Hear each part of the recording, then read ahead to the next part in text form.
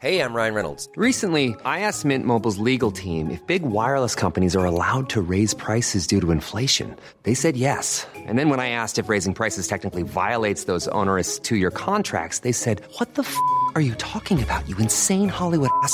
So to recap, we're cutting the price of Mint Unlimited from $30 a month to just $15 a month. Give it a try at mintmobile.com/switch. $45 up front for 3 months plus taxes and fees. Promo rate for new customers for limited time. Unlimited more than 40 gigabytes per month. Slows full terms at mintmobile.com.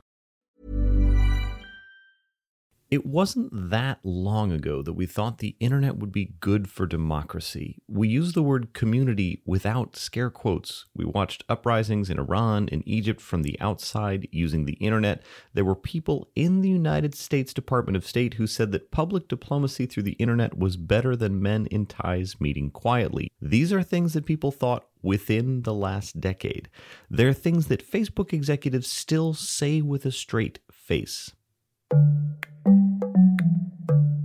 This is Alpha Chat, a project from the Financial Times and the Rhodes Center for International Economics and Finance at Brown University. I'm Brendan Greeley. This week, Isabella Kaminska, the editor for FT Alphaville, talked to Andrew Keen. He was early to the idea that scare quote community was not going to work out the way we hoped. He wrote the books The Internet is Not the Answer and The Cult of the Amateur, but he also says that we can't indulge in cynicism and despair.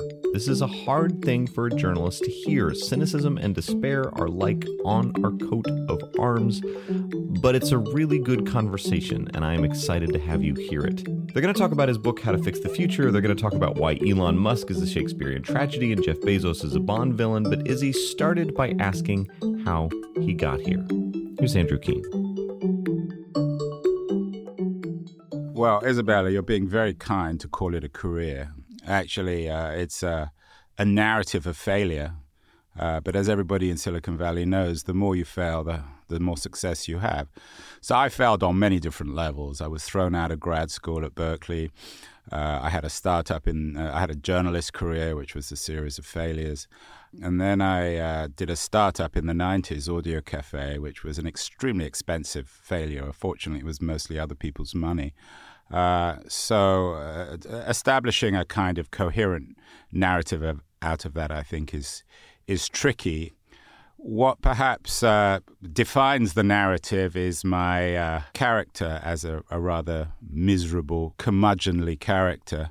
And that also reflects my job title, which is Chief Unhappiness Officer at Sogeti, the big European business consultancy. It's a fantastic job title. In fact, that's how we ended up corresponding, bringing you into this podcast today, because I'd written a piece about how job titles are becoming more and more absurd. I was making the argument that it's possibly a function of corporates not really knowing what their purpose is anymore. And I actually thought you were joking when you said that your title was Chief Unhappiness Officer. Does it feed into this whole kind of mystic job thing? You know, one of the exports out of Silicon Valley is happiness, which, as you and I know, is an absurd idea. As you know, I'm Anglo-American. Americans tend to be miserable optimists, and British people tend to be cheerful pessimists. I don't need to talk about Brexit or anything, because I'm sure you talk about that all the time. But the one thing the British are very good at is exporting unhappiness. Given that my background's from the UK, I have monetized unhappiness, which I'm very cheerful about, actually, ironically. And I think that kind of unhappiness was the thing that laced a lot of my books. I'm naturally skeptical of extreme happiness. And of course, that was the message coming out of Silicon Valley, which clearly was bogus and which reflected my early work, that such extreme happiness, the idea that the internet would create extreme happiness, was obviously wrong. So in that capacity as Chief Unhappiness Officer, are you basically the resident skeptic and the person who's sort of cross-examining all these, you know, extremely bullish and utopian sort of proclamations coming out of, I don't know, the corporate sphere? Yeah, I think so. My business is in bursting bubbles. But at the same time, I'm also in the business of bursting the kind of the dystopian bubble, I think, now that has been the reaction as the critique of Silicon Valley. I'm just as critical of dystopianism as I am of utopianism. That's why I came up with my Moore's Law in How to Fix the Future, which is the key idea in the book. It's not Gordon Moore's law, it's Thomas Moore's law, the author of Utopia. So I think extreme misery, which tends to now be the way in which people think about Silicon Valley, is just as dangerous, just as absurd as extreme happiness. Mark Zuckerberg is not the devil. It's funny because I ended up being a critic of Silicon Valley, having previously been a big champion of it. And I remember in the days when I was kind of championing all these ideas and the utopian vision, Mark Andreessen and those sorts of people were very keen to be my Twitter friends. And it felt like, in hindsight, like being part of a Scientology cult or something. And then when I kind of zapped out of it, not only did they very quickly become they blocked me, but they also, They blocked you? Oh, yes, they blocked me. But I felt very much like it was, it was a bit like being a former Scientologist and you were shunned by that community suddenly. They didn't like the sort of introspection. But what you say about not going too far is really important because it's always about challenging your own assumptions, and you become too dystopian. You're absolutely right. You also become skewed in your thinking. So what I did want to draw you on is actually to go back to your earliest work, The Cult of the Amateur, because I really do see it as sort of having predicted a lot of the environment we're in right now, where we've dubbed it the sort of Fire Festival economy. Everything's kind of fraudulent and fake, and nobody is certain what is really real. The fake it till you make it approach, but also, the influencer thing. Do you feel that your work in Cult of the Amateur has come to pass in that sense? The thinking behind Cult of the Amateur was back in the early days of Web 2.0, 2001, 2002, 2003. I'd been around Silicon Valley for a while. I used to go to a lot of conferences, a lot of events, do speeches. I was one of the few people lucky enough to actually keep a job in 2001, 2002. So I became a kind of biz dev officer selling various kinds of software. What Web 2.0 assumed in this sort of extreme cheerfulness, and it actually came out of Foo Camp, Friends of O'Reilly Camp, which sort of epitomizes that a utopian cheerfulness where a group of people met at O'Reilly's office in Sebastopol, the publishing office, and they camped for a weekend and they were unnaturally cheerful for 48 hours. The Cult of the Amateur was based on this extreme democratic ideal that didn't have to have training for anything. Anyone could become anything now because technology did away with the injustice of the ruling elites of one kind or another, the publishing elite. Anyone could be a writer, anyone could be a musician, anyone could be a filmmaker. They could distribute their stuff on these new platforms which were free, and everyone would win. And of course what we found over the last 10 or 15 years is rather than everyone winning, everyone's actually losing. Very, very few people have made any money out of this. And our culture has been wrecked, our politics is being wrecked, and our consciousness, I think, in many ways, is being undermined by this absurdity. What I think is so insightful in the book is I think you kind of put your finger on the whole fake news thing way before it was a thing, because obviously it's very trendy in the mainstream media to deny that fake news is a thing. But I think we in the media don't do ourselves any favors by denying the fact that we've also become susceptible to the stealth monetization strategies and the kind of more dubious monetization we've had to take upon ourselves because media just doesn't pay anymore. And then you have all the kind of, how many journalists depend on Wikipedia? And as you know, it's full of errors. It's just not dependable. It is amateur content. And there's this horrific feedback loop where you can just see the fake news going round and round in circles, and everyone in the mainstream media sort of taking this holier than thou perspective on it. But actually, are we just as responsible? And long way of saying, did you predict in some ways the kind of total collapse in faith in the media that we have today in some quarters?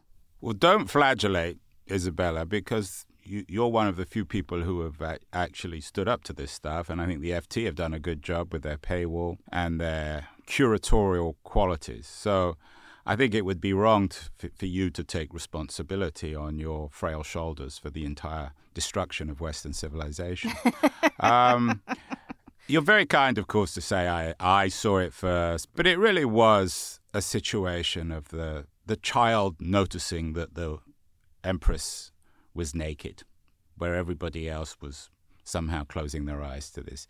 It was as obvious today as it was then. It was obvious in the sense that when you do away with gatekeepers, you have anarchy. When you do away with editors, when anyone can publish anything, it lends itself to mob rule. It lends itself to Putin's trolls.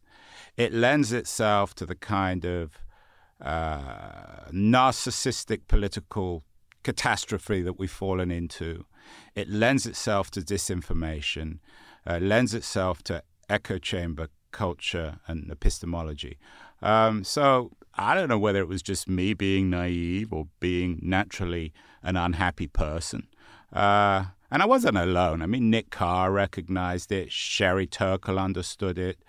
There were a group of academics and journalists. The problem not the problem. I think what Silicon Valley did was do a brilliant marketing job in selling cheerfulness and in suggesting that if you didn't agree, that there was somehow something wrong with you, that you were a miserable person, that you didn't get it, that you were against progress.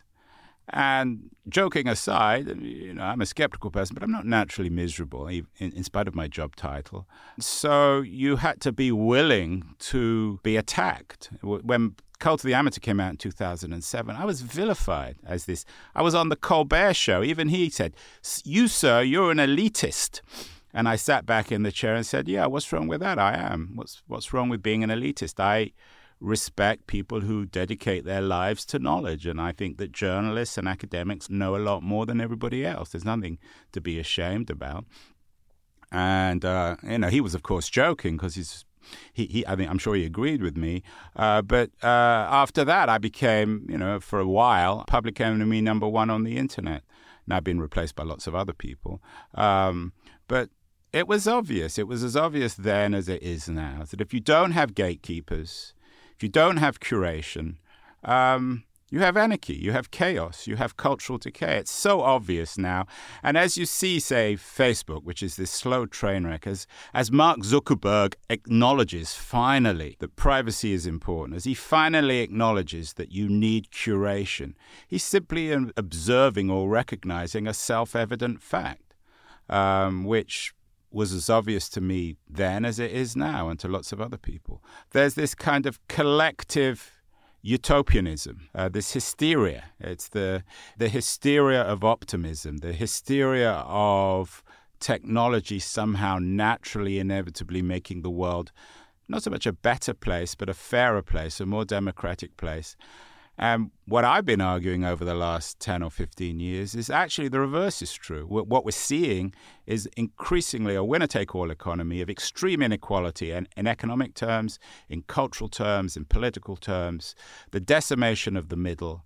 So I'm not just a destructive skeptic. I actually care about the new kind of injustices of the system.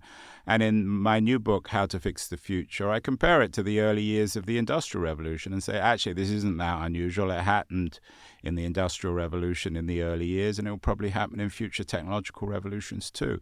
But unless we acknowledge this and confront it and recognize it and fight it, and that's where my idea of Moore's Law as a kind of manifestation of human agency comes in, then we're lost. It's interesting that you see it as defense of the elite. Perhaps that's a misnomer. Perhaps what you've really identified is that there has been for the last decade or more a war waged by Silicon Valley on the specialist. It's been a transfer of power from the specialist to the amateur. And specialism, as we know, is the function of division of labor. It's like the foundations of economics, really. Without specialization, you can't have a division of labor. So, one of the interesting things, drawing on Robert Solow and his observation many years ago, the last time we had this sort of new economy utopianism, was that you can see the kind of computer age everywhere, but in the productivity statistics. Do you think maybe that it's this sort of rising amateurism that is somehow stopping us from more productive sort of endeavors? Is it having an impact, on the economy in a very real statistical way as well? It's an interesting question. Let me discuss it in a different kind of way. I think you're right to focus on the division of labor. But I think that every new social and economic system creates new kinds of division of labor. So let's take the shift from the industrial to the digital economy. The core kind of social infrastructure of the industrial economy was rooted in professional expertise. So the ruling class, the meritocracy of the industrial age were engineers, doctors, lawyers, teachers, or certainly university professors, politicians as a vocation, quoting from Max Weber. And you could learn this stuff. That's why going to the best universities in the world was really important. You went to Harvard, you went to Cambridge, you went to Oxford, and you became an expert. You learned law, you learned medicine, you learned, I guess, banking, although I don't quite know what you learn when you become a banker. It's still a bit of a mystery to me.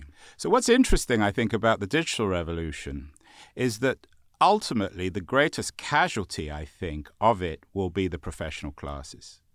Because what you're going to see, and what you're already seeing, is a crisis in law schools, a crisis in the kind of expert professions which were the backbone, culturally, economically, politically, of the industrial age. Now, what's interesting is who are the elites who are going to replace it? At the moment, it seems like they're data scientists. They're not going to be influencers on YouTube. They're not going to be 4-year-old kids with stupid video shows. They're not going to be people, it's not going to be dumb media celebrities like Donald Trump with millions of Twitter followers. There has to be a new class in the digital age, and I don't know who they're going to be. You're obviously going to have technology executives, you're going to have programmers, but one of the interesting things about the AI revolution, which, as you know, is really the most interesting thing now going on, is that AI will kill most programmers too. So when it comes to the division of labor, I think you're absolutely right. But the great question and the great challenge is how this new division of labor will be architected, what it will look like. And how we protect jobs. Not only do we protect, everyone talks about protecting jobs, which I think is obviously an important issue. But it's also figuring out where our elites are going to come from. Because as Pareto, who's one of my favorite sociologists, in spite of his flirtation with Mussolini, the Vilfredo Pareto, the early 20th century Italian sociologist, he came up with this theory of elites, and he's absolutely right. Every society has elites. And who will be the elites of our digital world? And what will everyone else do? I mean, it does make me want to ask the question, what are the politics of Silicon Valley these days? Because these are deeply sort of political points.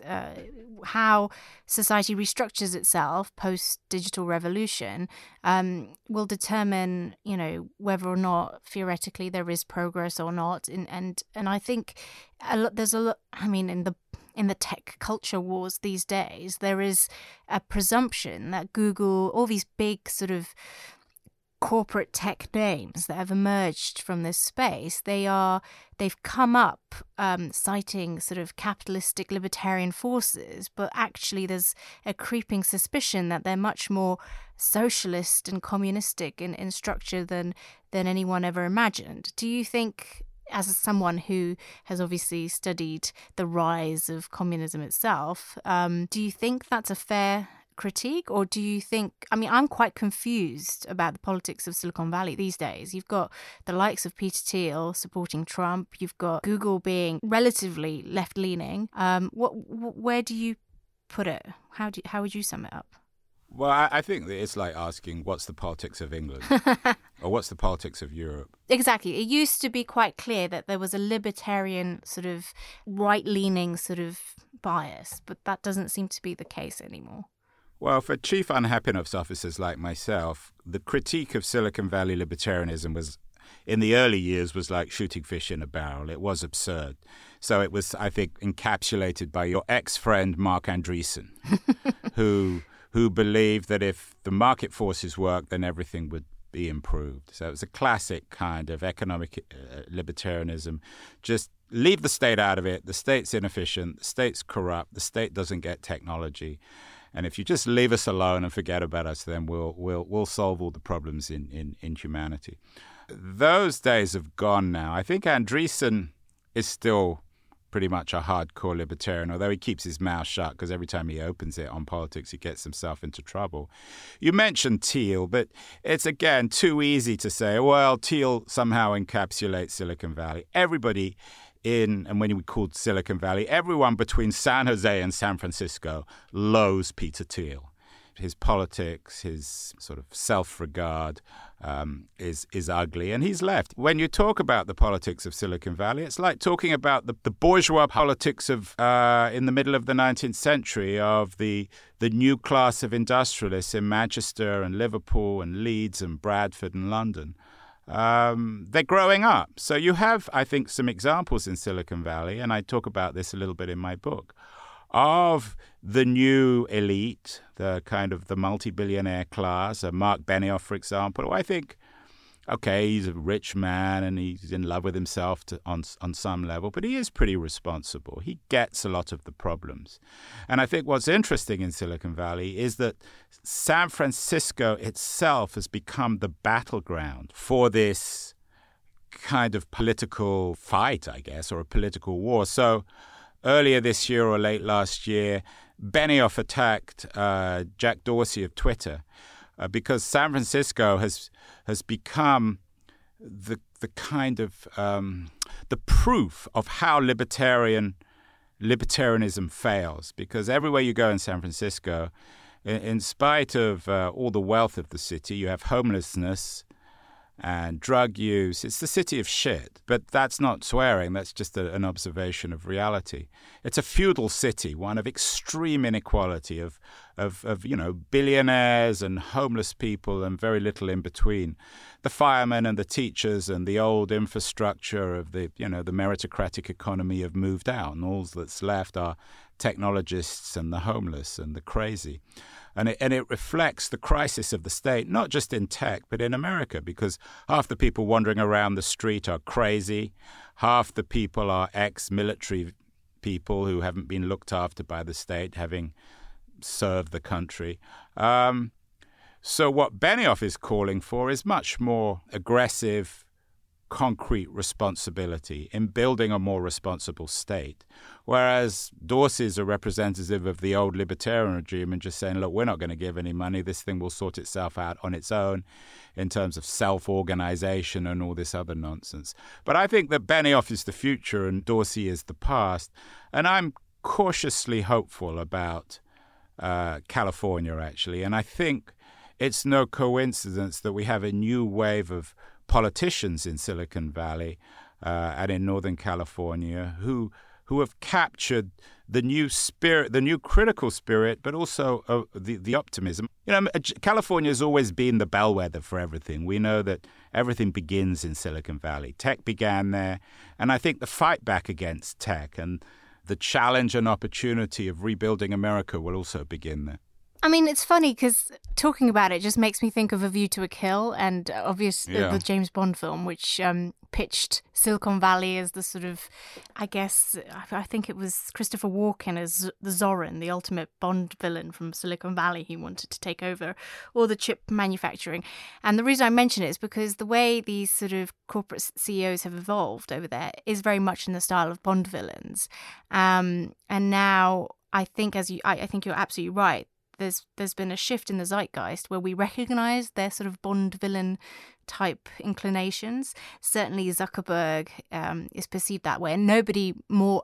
Well, I would say Elon Musk is the most Bond villainy of all of them. Wow, you missed. What about Jeff Bezos? Oh, and of course, Jeff Bezos. He is the ultimate. Although he's not really from Silicon Valley. Yes, but he does encapsulate the Dr. No look. Yeah. But seriously, the likes of Elon Musk, do you think they are self-aware of how they are coming across? Because it sounds to me like Mark Andreessen is a good example of someone who has learnt from his mistakes on Twitter, and now he watches, he observes, he doesn't really engage as much as he used to. But then you've now got the sort of rogue tweeting from the likes of Elon. I mean, hero, villain, what's your view on him?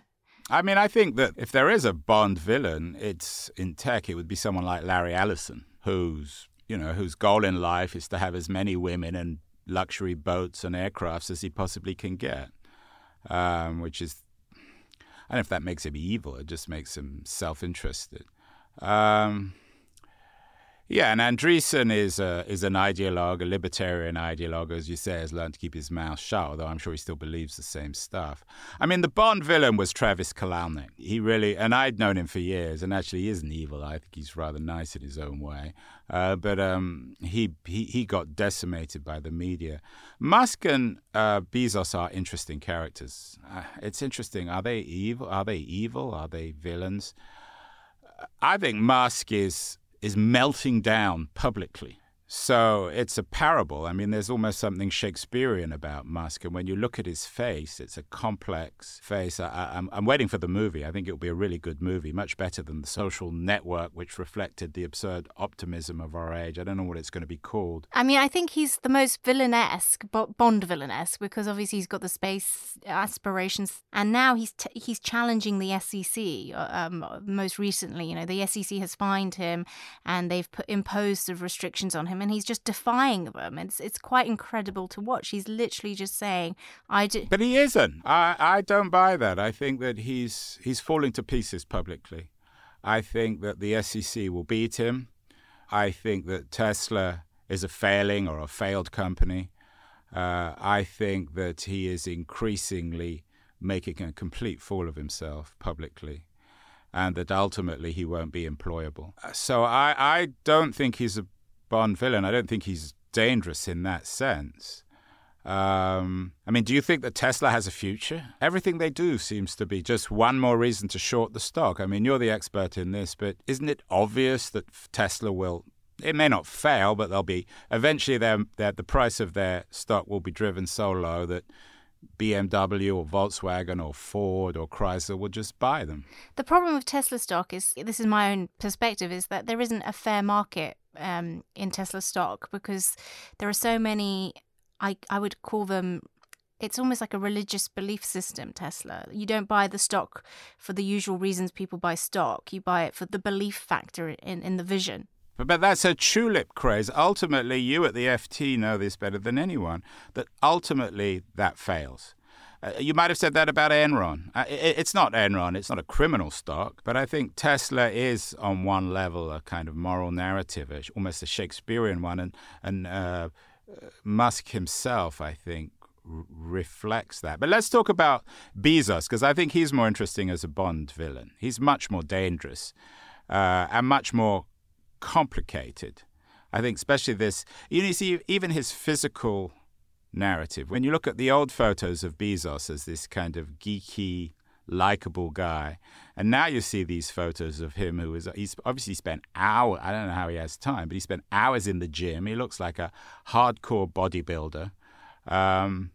Obviously his personal narrative, leaving his wife, who he idealized and seemed to be a symbol of his goodness, for this person in Hollywood. What's interesting about Bezos is he is the Bond villain, and because the thing about Bond villains is they're always very good at marketing themselves, and they always appear very good. So Bezos's buying of the Washington Post, even his manipulation of public opinion when the National Enquirer and Trump found out about his extramarital affair. But Bezos is the most dangerous person around in terms of his championing of surveillance culture, Amazon's almost single-handed decimation of retail, his impact on the economy, and his absurd wealth. I mean, $150 billion is beyond reason. So I think that Bezos is a better example of a Bond villain that somebody like John Thornhill needs to take down. And he's much more in control than Musk. I don't think Musk is in control. I think he's mad. I think he's a minor Bond villain. He's crazy. He's self-destructing, he's destroying himself in public. He's going crazy.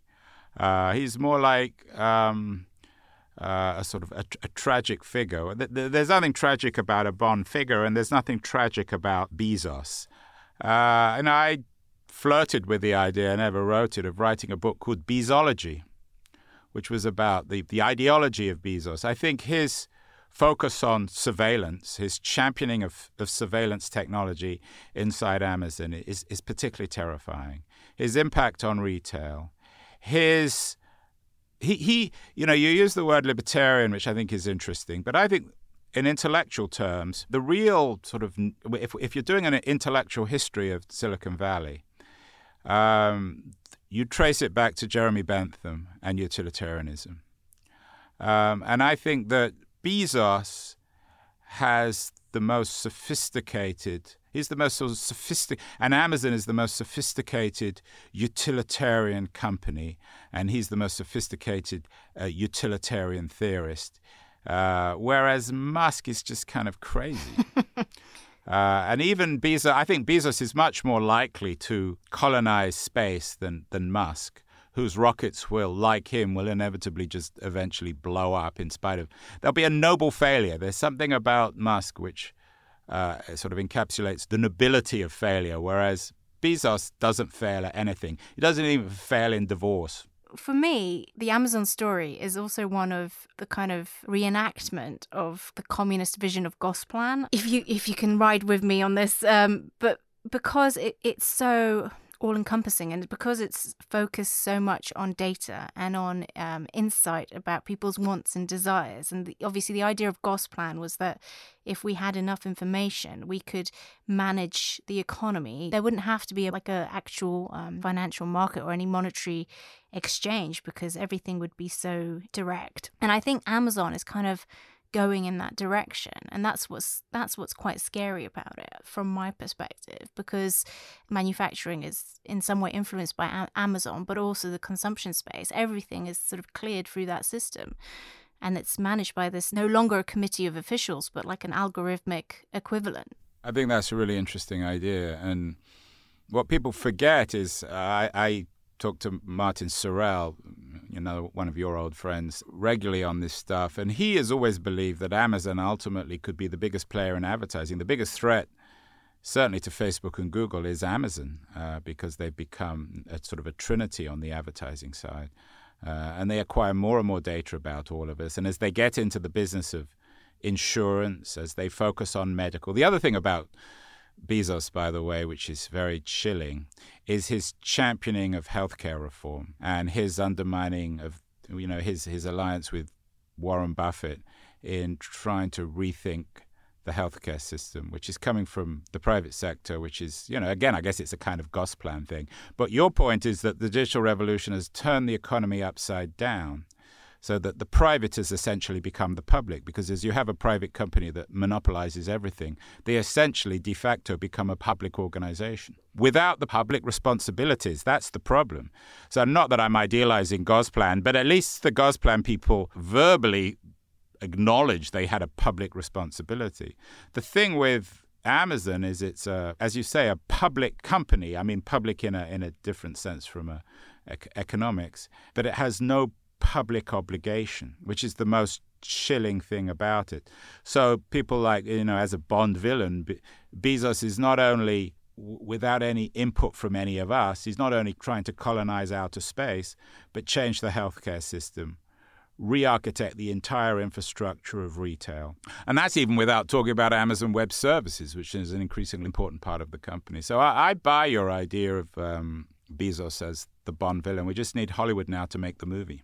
The problem is he controls Hollywood, so it may not happen. You and I will be ostracized to some sort of remote island, hopefully one not created by Peter Thiel. There was one thing, I know we're running out of time, but I did want to quickly get your view on Uber, because the internet is not the answer, focused heavily on the sort of wrongs of the corporate structure there and the culture.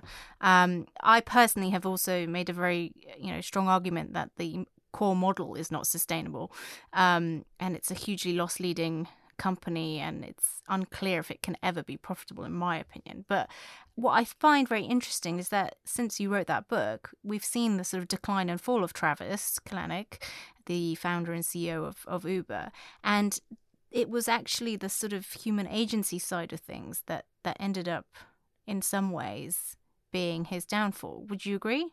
Yeah, but I'm not sure if that necessarily changes anything at Uber. I mean, Travis He wasn't a figurehead, but he became the conductor in the same way as Zuckerberg and Sandberg have become the conductor for all criticisms of Silicon Valley and technology.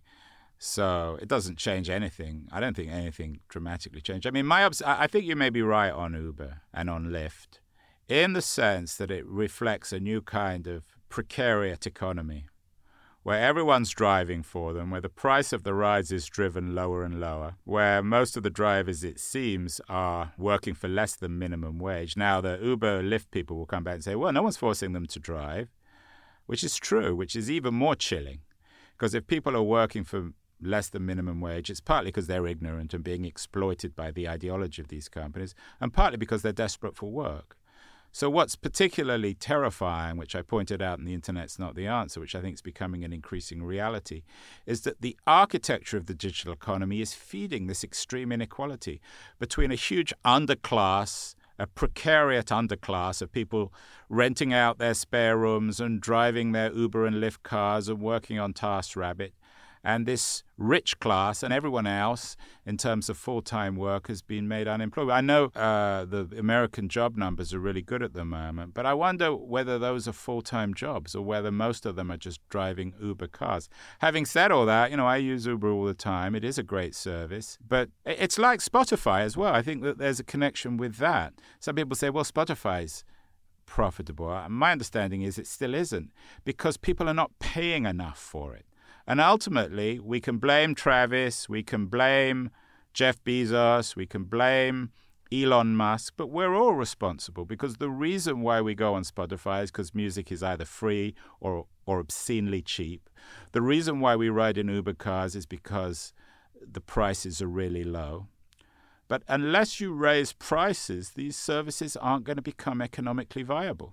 Do you not think there's something very strange about the idea that a company is successful just because it makes a product that people like without any kind of focus on whether it's profitable? I I love free stuff. I love free money. If a company came along and just gave me free stuff, I'm sure it'd be very popular. But there seems to be like a complete detachment from reality. Well, but that's what Google and Facebook are. Google and Facebook are companies that have come along and given us amazing free stuff. And suddenly we're realizing that actually it's not really free because we've destroyed our privacy and we're creating what, Zuboff, I think, correctly calls surveillance capitalism. What Uber is doing is creating an architecture of economy of extreme inequality where workers' rights aren't being respected, where the infrastructure of the old industrial economy is being decimated and being replaced increasingly by this libertarian world where anyone can do anything and no one needs to have formal employment, but everyone's being exploited. So I don't know whether it's profitable or not, Uber. You're saying it isn't? It's just losing money? Oh, it's the biggest loss maker. It's never made a profit. I mean, it's about to do an IPO, and I think we'll get a better look at what the financials are really like. But Amazon has perfected the idea of losing money and successfully convincing Wall Street that they should pour more money into his company. So Uber isn't new at this. And Spotify isn't new either. I mean, most of these companies are loss leaders, and it ultimately means someone has to pay for the stuff. Either you pay for it or you have your privacy destroyed. And that's why Uber, I think, is particularly scary because they can come up with new business models of data-based business models, which are particularly chilling, where some people will ride for free, perhaps, but they will pay with their data. So I'm more and more interested in companies that charge for products. I think this is going to be the new thing. I think that slowly but surely people will recognize that it's in all of our interest to pay more for products. We've been through it with the newspapers. It's become increasingly clear that it's in everyone's interest to pay for paywalls, to pay to access the FT or the New York Times. And I think the same is going to be true in the broader economy. I think the new thing is payment. I absolutely agree with that assessment. It's been, I could talk to you forever, but we are sadly running out of time. Have I made you unhappy or happy? You've made me happy in so much as you've validated some of my points, but unfortunately the points are quite pessimistic. So perhaps next time we'll focus more on your more optimistic points. But I'm very hopeful that what you say about human agency and about people taking more responsibility personally for their actions, I think that if that becomes a trend, then perhaps there is still hope. And I'd like to close it on your original point that too much dystopianism is also bad, and we need to be balanced and continuously sort of cross-checking our overly extreme assumptions. So we'll hopefully revisit in a year or two, and perhaps things will be a bit better. Lovely. Well, great talking to you, Isabella. Thank you for a lovely interview. Likewise. Alpha Chat is produced by Dan Richards at the Rhodes Center for International Economics and Finance and Amy Keene from the Financial Times. Please email us, alphachat@ft.com, for any reason at all. Seth in Wyoming emailed us. He said, if we keep saying Econ 101 and 102 the way they were taught in the 80s and 90s and aughts, if they're no longer adequate, what should Econ 101 look like now? That is a really good question. We're on it. For my part, I will not despair.